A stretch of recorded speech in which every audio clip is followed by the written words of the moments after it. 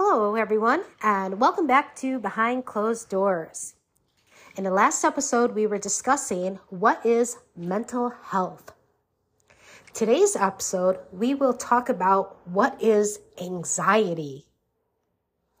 Textbook definition of anxiety is a feeling of worry, nervousness, or unease, typically about an imminent event or something with an uncertain outcome.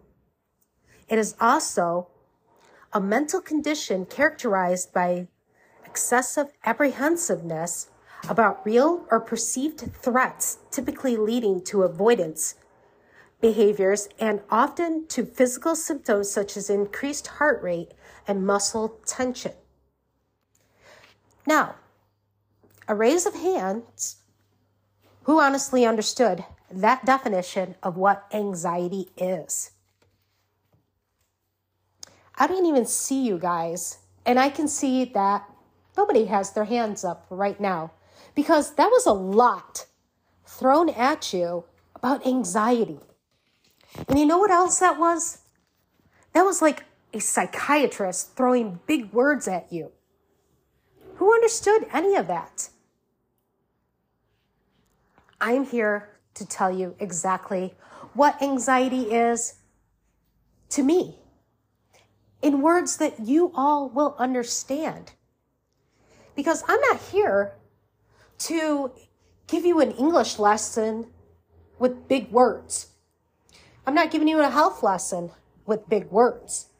I am here to discuss things with you that deals with your mental health in words that you can understand. Because anytime we see a psychiatrist, a doctor, anybody, they throw these big words at us and we do not understand any of it. So I am here to explain to you what anxiety really is. Now, what is anxiety from a real person's perspective and not a textbook definition? Okay, so I've probably had anxiety my whole life. I was an antisocial child, a very quiet child growing up, didn't have many friends. But let's move on to when I started really having problems with my anxiety. When I was first diagnosed with anxiety problems. Now, everybody has anxiety. Okay, that's the one thing a lot of people don't understand is we all have anxiety. We are born to experience anxiety. It's a way of life. The thing is we all show our anxiety in different ways. Somebody that doesn't have mental health problems, disorders, whatever word you would prefer to use for it, they express their anxiety differently than a person that has mental health problems, disorders, whatever you want to call it. Somebody that does not suffer with mental health problems, they can just get through anxiety easily. Whereas somebody that does suffer with mental health problems, it takes time to get through them. You have to literally talk yourself out of that anxiety that you're experiencing because in your head, something seriously is going on with you. That something's seriously wrong. That's what's being said in your head. But in reality, there's nothing wrong. You're not in any danger. So now that's not to say that if there was a situation that you were in danger, that you aren't in danger. So don't misinterpret what I just said. Just talking about everyday anxiety, not something that has a situation connected to it. But normally, you're having an anxiety attack. Your brain is saying, oh, this is wrong, that's wrong. When really, no, it's overthinking. And what happens is you overthink, and that causes you more anxiety. Now, anxiety is a feeling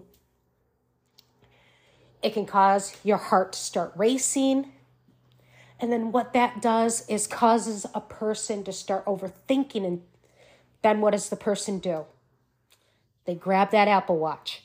They grab that Fitbit. They grab whatever they have that can take their heart rate. Now, believe me, I've done it.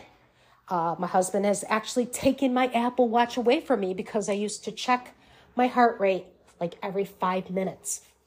Okay, and it really annoyed my husband because he saw that I was increasing my anxiety by looking at those numbers. And that's what happens when you are looking at your Apple Watch, your Fitbit, whatever. You're watching those numbers and you're seeing a high number and that scares you. That causes you more anxiety.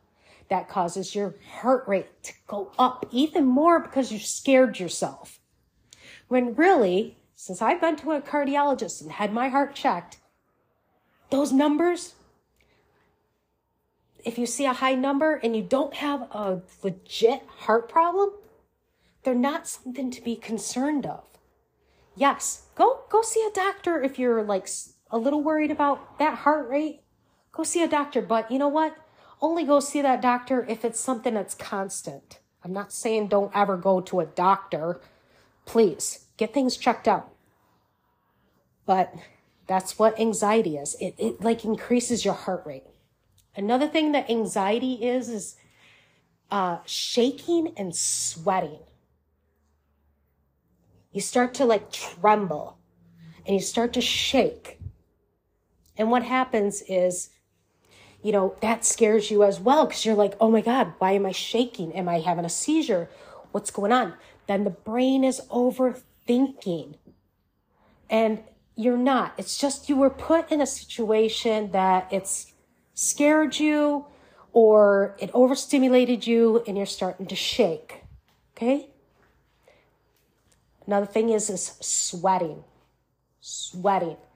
And believe me, it is like the worst thing to experience, especially if you're wearing a shirt that can show, the pit stains and everything. And then you stink and you forgot your body spray. And then you got people looking at you, which does not help if you're already having problems with your anxiety. What anxiety does is it also increases your body temperature. It increases your body temperature and it causes you to sweat. It causes you to sweat. And for women, you feel like you're having a menopausal hot flash, okay? Or a premenopausal hot flash. That's what it feels like. Believe me, I've been having hot flashes for, I'd say 14 years now. I've been having hot flashes ever since diagnosed. 14 years, I've been dealing with hot flashes. And as I get older, I keep thinking, is it menopause? Is this really menopause? No, it's my anxiety. Another thing with your anxiety is you will notice that you'll pace, okay? You will pace. I have been snapped at, yelled at, whatever, because I'm a pacer, okay? Believe me, I walk back and forth, walk in circles, whatever, when my anxiety is bad. I just pace back and forth. And you know what? That's actually a good thing to do to help with your anxiety, but it also makes you overthink. Makes you overthink what's going on. So those are just the main things of what's anxiety to me. I'm not saying there's not more to it because there is a lot more to anxiety than that. And in further episodes, I'm going to explain more of that to you as we get deeper into this podcast.